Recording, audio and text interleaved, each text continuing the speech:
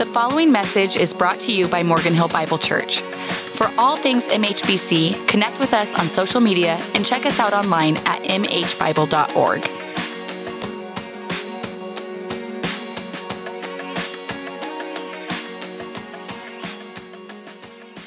Amen. Amen. Well, this morning we're continuing, actually finishing our series on salvation that we've been in for about the last month and a half.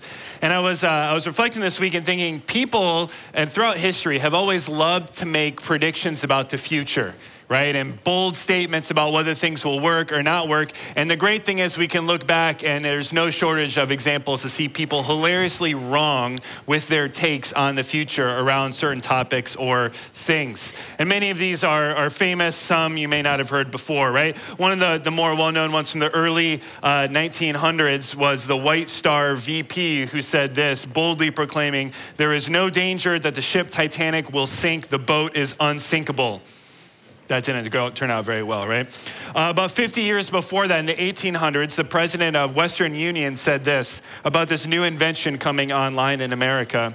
"This telephone has too many shortcomings to be seriously considered as a means of communication." About 15 years ago, there was a tech president who said, "There's no chance that the iPhone will have any significant market share." All the Apple employees are very thankful that he was wrong. Oftentimes, these wrong takes on the future are around pop culture, and people make bold statements around pop culture or things. In the 1960s, there was a music exec who said this, "The Beatles have no future in show business.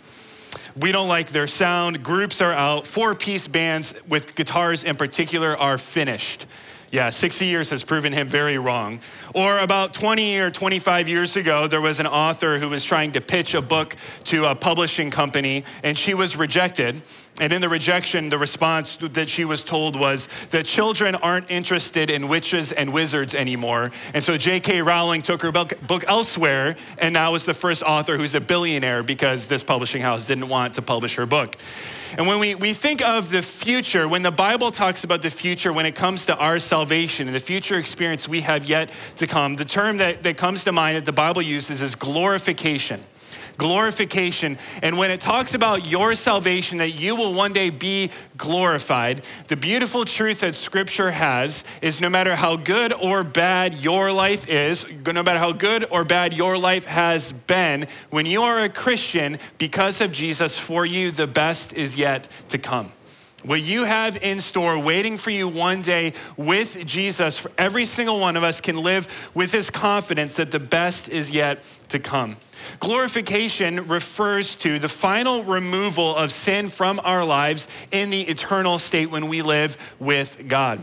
And a helpful way sometimes to think about glorification is to tie it to what we've talked about the last 2 weeks as we've been walking through the series. So 2 weeks ago, we talked about justification and how we are now free from the penalty of sin. Remember that because of what Jesus has done, he took the penalty for your sin. If you're a believer, God will never punish you for your sin because Jesus has already taken the penalty for it. We are free from the penalty of sin.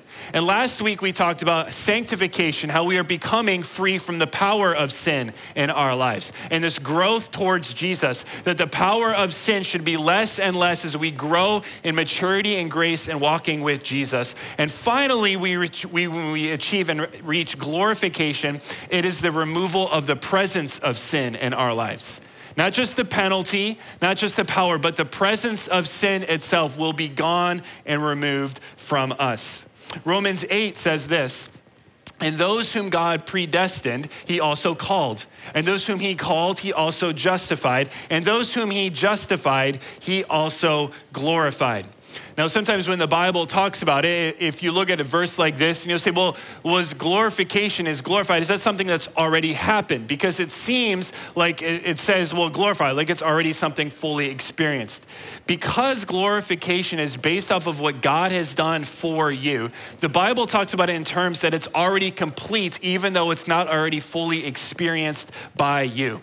Glorification is already and not yet. It's already been guaranteed because of what Jesus has done for us on the cross, but it's not yet fully experienced in our lives because we don't fully experience it yet until Jesus comes back.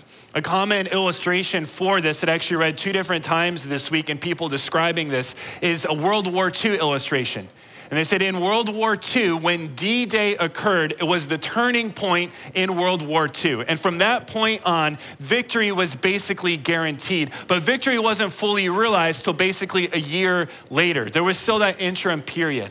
Is to think of it this way, on the cross, D-Day happened. It was the turning point in history. Your salvation and everything that goes with it is promised and secured because of what Jesus did on the cross. But not all of it is fully realized yet until Jesus comes back one day. And we live in that gap in between what Jesus has done and now the promises that we will fully realize upon his return.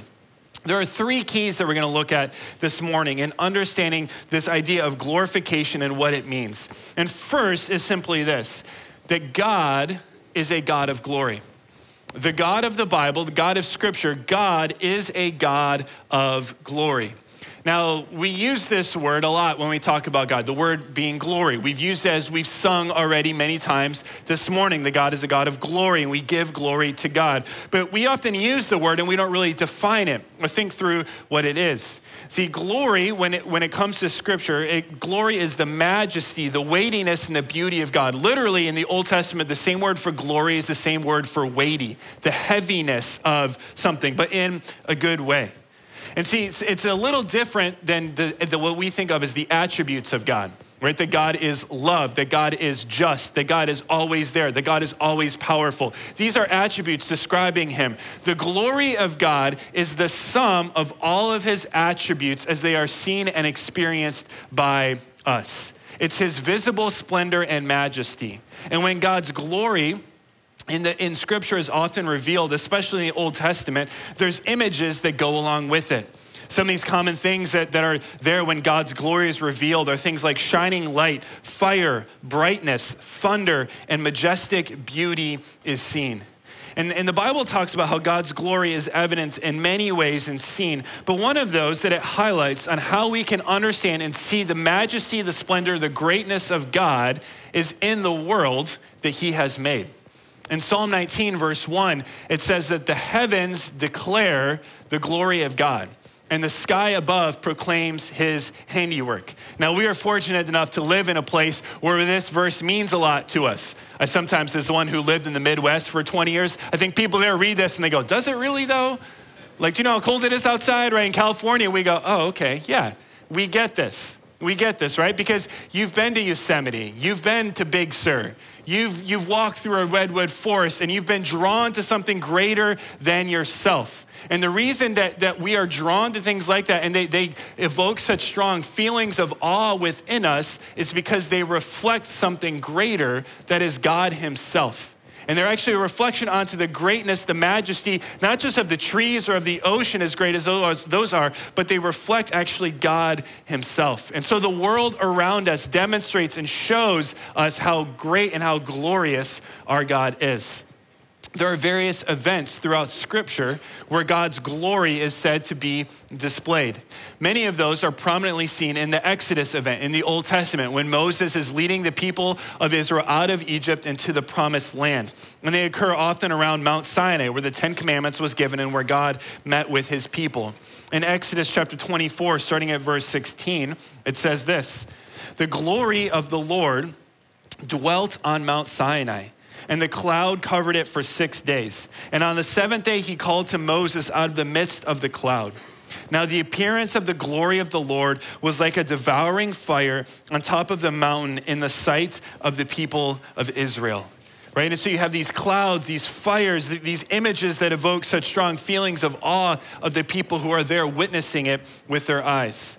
A few chapters later, Moses, still on Mount Sinai, says this in chapter 33 of Exodus. Moses says to God, "Please show me your glory." And God said, "I will make all my goodness pass before you and will proclaim before you my name, the Lord." That's Yahweh, his personal name.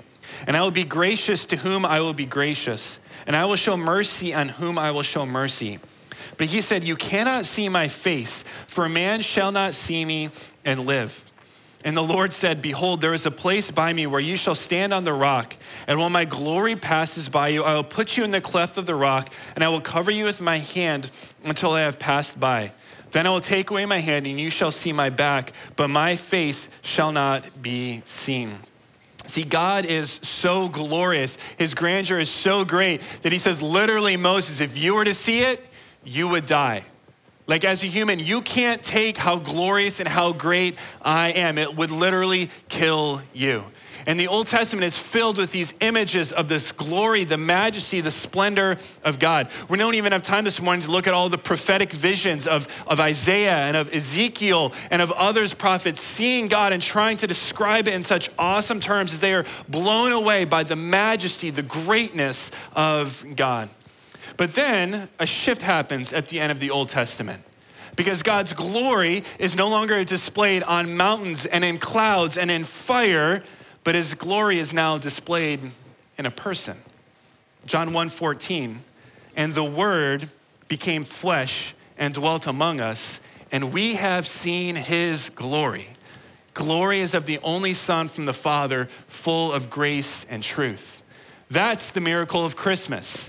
That this awe-inspiring grandeur of God is now not seen in displays out in nature necessarily, but is now seen first and foremost and most fully in the person Jesus Christ. And John's saying, you want to see how great, how good God is? Look at Jesus. He is the full embodiment of the glory of God. Right there, the majesty, the greatness of God is closest and easiestly seen in Jesus himself. And Jesus backed this up in his life on showing that he displayed and possessed the full glory of God, that God was seen through him.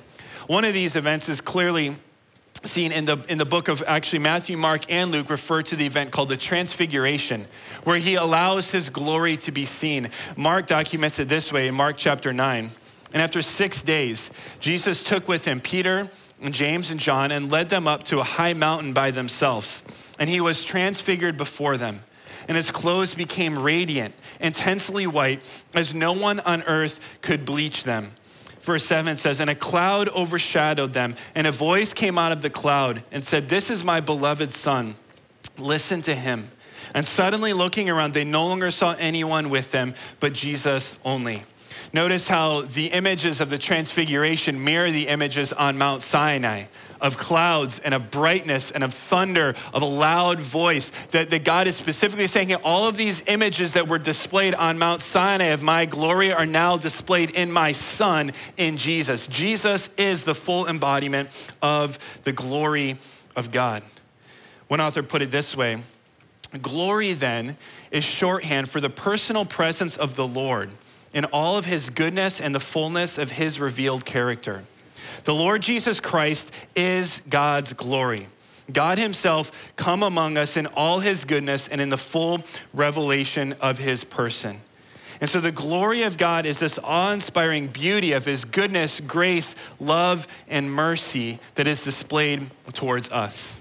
Now, it's so important that we start here in understanding that God is this God of splendor, of majesty, a God of glory, because your vision, hope, and expectation of the future is directly correlated to your view of God.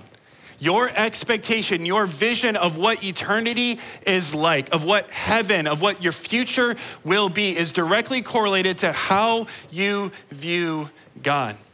One author many years ago put it very famously, what comes into your mind when you think about God is the most important thing about you. And his point in saying that is, listen, there are Christians who believe in Jesus, who are Christians, but still have a small view of God, who don't understand that God, don't understand his greatness, don't really have a grasp of the magnificence of what was done for them, of the grandeur of God. And if you have a small view of God, you will have a low expectation of what your future is like. Why? Because you don't have a big view of God. But when your view of God starts to reflect the accurate view that the Bible teaches, that he is great, he's filled with glory, his majesty fills the earth, then suddenly your expectation of the future is now different and it shifts because you get to be with this glorious God for all of eternity.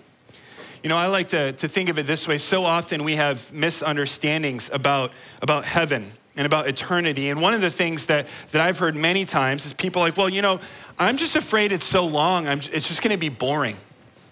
Right? It's gonna be boring, like forever? That sounds like a really long time. Like I get bored easily, it's just going to be boring. I like to think of it this way, and we've already looked at in Psalm 19 how it talks about creation displays the glory of God. And there are people, regardless of their religion or background, a word commonly described when you are out in nature and see utter beauty, it's often described as having a transcendent experience, right? It's a transcendent experience. It's like you are pulled from beyond yourself into something else. And every single one of us, I think, have had those. I know I certainly have many times where we are out in nature and have these experiences like it. Have you ever stood at the edge of the Grand Canyon and tried to see the bottom? Have you ever sat at tunnel view in Yosemite and watched the waterfall and the huge granite faces? Have you ever watched the sunset in Big Sur as the waves are rolling in and it's the perfect color palette all across the sky? There is something that evokes our hearts and our souls within that. And no one in those moments sits there and looks at that and goes, I'm kind of bored right now though. Like, this is stupid. Why? Because it's such a beauty that our hearts are drawn to it. Now get this, that is just a small picture of the glory of the Creator God that He allows us now to enjoy. See, if we think we're gonna be bored in heaven one day, it's because you don't understand the glory of God. Where God is present and we are with Him, boredom will be the last concern, the last things on our mind, because we will be so blown away by how beautiful and great, and it will be the most captivating and exciting experience there is. And so God is a God of glory. The second thing that we see throughout Scripture, though, is then God shares His glory with us. That God is this God of grandeur and greatness, but God now shares His glory with us, His creation. It's this majesty of God is now to be seen in our lives and through our lives. How is this experienced? How is God's glory shared and seen within our hearts? Well, it's how all of salvation is realized, and it's the doctrine of the union of Christ, that all you have is because you are united to Jesus when you place your faith in Him. Colossians puts it this way, to them, God chose to make known how great among the Gentiles are the riches of the glory of this mystery, which is Christ in you, the hope of glory. Jesus in you is the hope of glory in your hearts. See, all of salvation is because we are united to Him. Forgiveness, adoption, justification, all of that happens because of what Jesus has done, and we're now united to Him, and we have this confident expectation of the future. Now, glorification is a doctrine, yes, that refers to the future, but it starts in the present now because it's Jesus living inside of us and to be reflected and seen through our lives. That when we understand of who God is and the glory He is, and that because of salvation now Jesus resides in us, that we long for our lives to be reflections of His glory to those who are around us. And I think starting to understand that the glory that God gives us is Himself united to us and Jesus now seen through our lives helps us understand what this can look like in our lives. See, does the fact that we're united to Jesus and we're to glorify Him with our lives, does this negate suffering and hardship and pain from our lives? Well, sadly, it doesn't. It doesn't. And one of the easiest reasons to explain why not is because was Jesus exempt from suffering and hardship and pain? Quite the opposite. No, He was not. In fact, the greatest display of God's glory was seen in the moment of Jesus' greatest suffering. The greatest display of God's glory is the greatest moment of suffering in Jesus' life. Jesus, knowing He was about to go to the cross, knowing what was to take place, praised this to God in John 17. He says this, when Jesus had spoken these words, He lifted up His eyes to heaven and said, Father, the hour has come. That's referring to the crucifixion throughout the book of John. Notice what He then says, glorify your Son, that the Son may glorify you, since you have given Him authority over all flesh to give eternal life to all whom you have given to Him.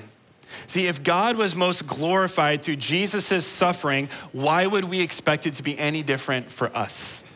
That God's glory is most evidenced and seen through our lives now, not in good, not in times of prosperity and blessing, but his glory is most evident and can be on display in times of our hardship and the pain that we experience in life. That's why in Romans 8, it says that we are heirs with him if we suffer that we may be glorified with him. Meaning if you want God to be seen in your life as glorious, it's going to be through the hardship and pain you experience. That's when God will be seen as glorious in your life. See, when we start to understand this, we'll start to grasp more and more that every hardship in your life is a unique opportunity to put Jesus on display. Every hardship in your life is a unique opportunity to put Jesus on display to the people around you. That it's no longer about you, but it's God's glory seen through you. See, suffering strips us away of all of our sufficiency, of the things we place our hopes in, our desires in that are other than God, and should cause our hearts to turn back to Jesus. And what happens in suffering is it strips away those things and our hearts turn back to Jesus, and we look again to Jesus for the hope that we should have been looking for all along. He starts to be more glorified in our lives. As Paul put it this way in 2 Corinthians 3, and we all, with unveiled faces. He's just been referencing that same Moses experience on the mountain where he couldn't see God because it would have killed him. But now with unveiled faces, we can behold the glory of the Lord. And when we see this, we're transformed into the same image from one degree of glory to another. For this comes from the Lord who is the Spirit. So I just want to remind you that God's glory is most seen in your life, in your times of hardship and difficulty and pain. And sometimes for me, that transforms how I think about it. Because for most of us, myself included, the first encounters we have with pain, our first prayer request, God remove this, right? God remove this. What if our first prayer request was God use this? God, use this for your glory. Instead of remove this pain, what if we lean in and said, God, I don't want this. I'm not seeking after this, but God, would you use this somehow for your glory in my life and for those around me? Would you use this for me to see your glory more? Would you use this so those around me would see who you are through me? Not, God, remove this, but God, would your glory be seen in and through my life? See, God shares his glory with us, and our lives are now meant to put his glory on display to the world. Thirdly, in understanding glorification is that we all are looking forward to ultimate glory. That we all now are looking forward to ultimate glory. See, we will be fully glorified, removed from the presence of sin when Jesus returns. Colossians 3 puts it this way: when Christ, who is your life, appears, then you also will appear with him in glory. 1 Peter 5, when the chief shepherd, that's Jesus, appears, you will receive the unfading crown of glory. That it's his return when this salvation will be fully realized, when the presence of sin will be removed from this world and from our lives. That's what we hold on to, what we look forward to with eagerness. One of the things that will happen when Jesus returns and we receive this ultimate glory is God will give you a new physical body.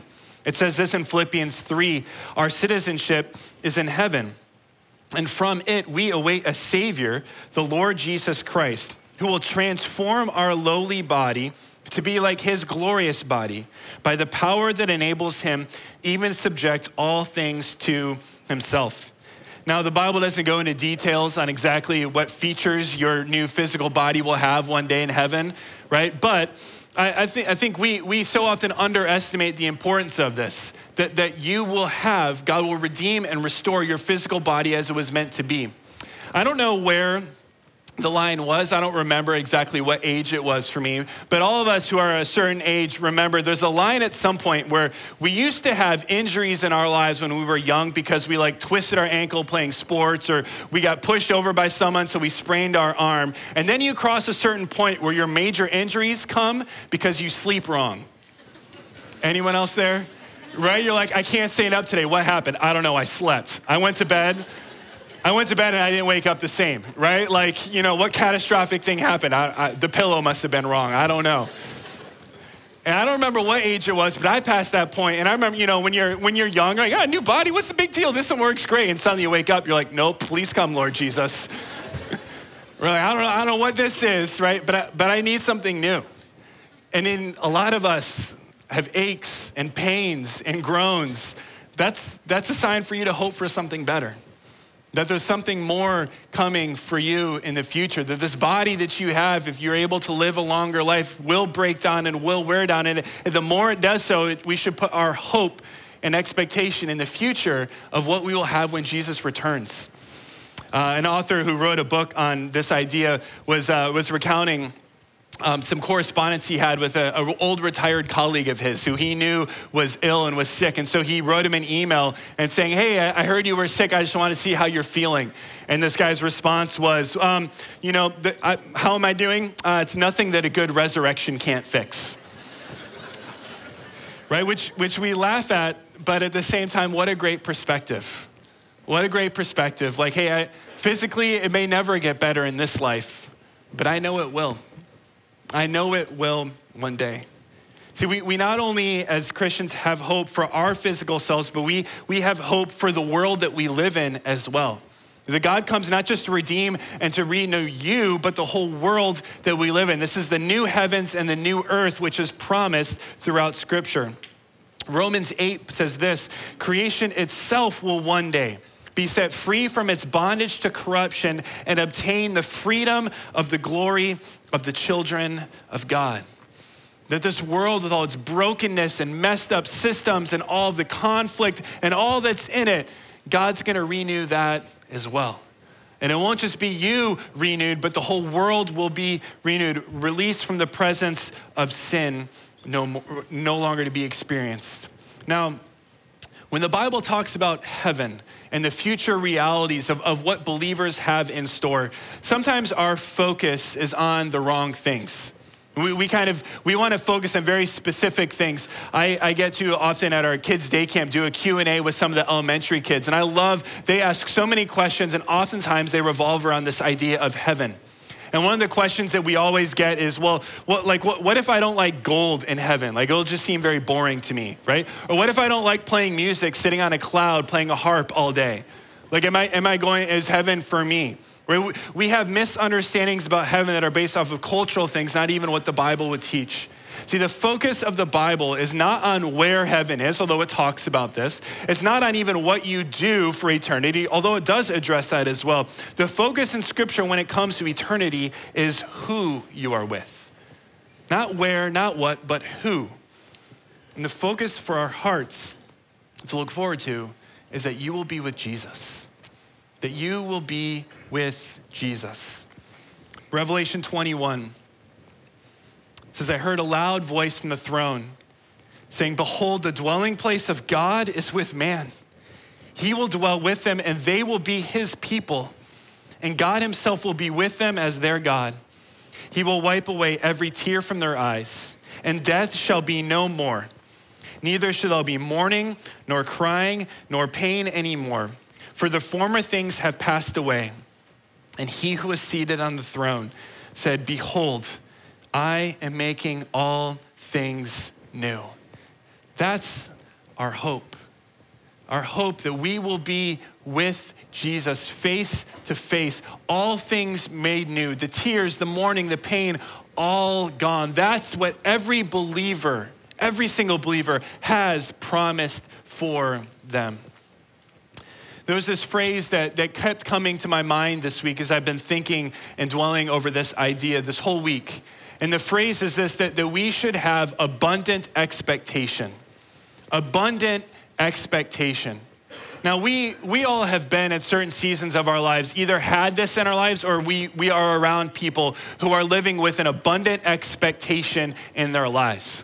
And the characteristics of it is there's a joy, there's an enthusiasm that is contagious. And maybe it's not even your news, but you're with them, and so you're so excited because of their abundant expectation in their life. Have you ever been, or maybe you remember in your life, around an engaged couple who's about to get married? Abundant expectation. right? Their life's about to get better. It's about to change. It's going to be amazing, right? And that joy is contagious to the people around them, right? I've done a lot of weddings. I've yet to do a sad one, right? Because they're happy. We're there is so excited for what's going to happen. Abundant expectation. Ever met someone or talked with someone, or you remember for yourself when you were expecting a child, especially that first child? Like, you know your world is about to change permanently for the better. And you can't wait. You are so filled with joy and excitement. And that's why at baby showers, no sad baby showers, it's so fun. And everyone's excited because of the abundant expectation of the future. You know who right now has an abundant expectation of the future?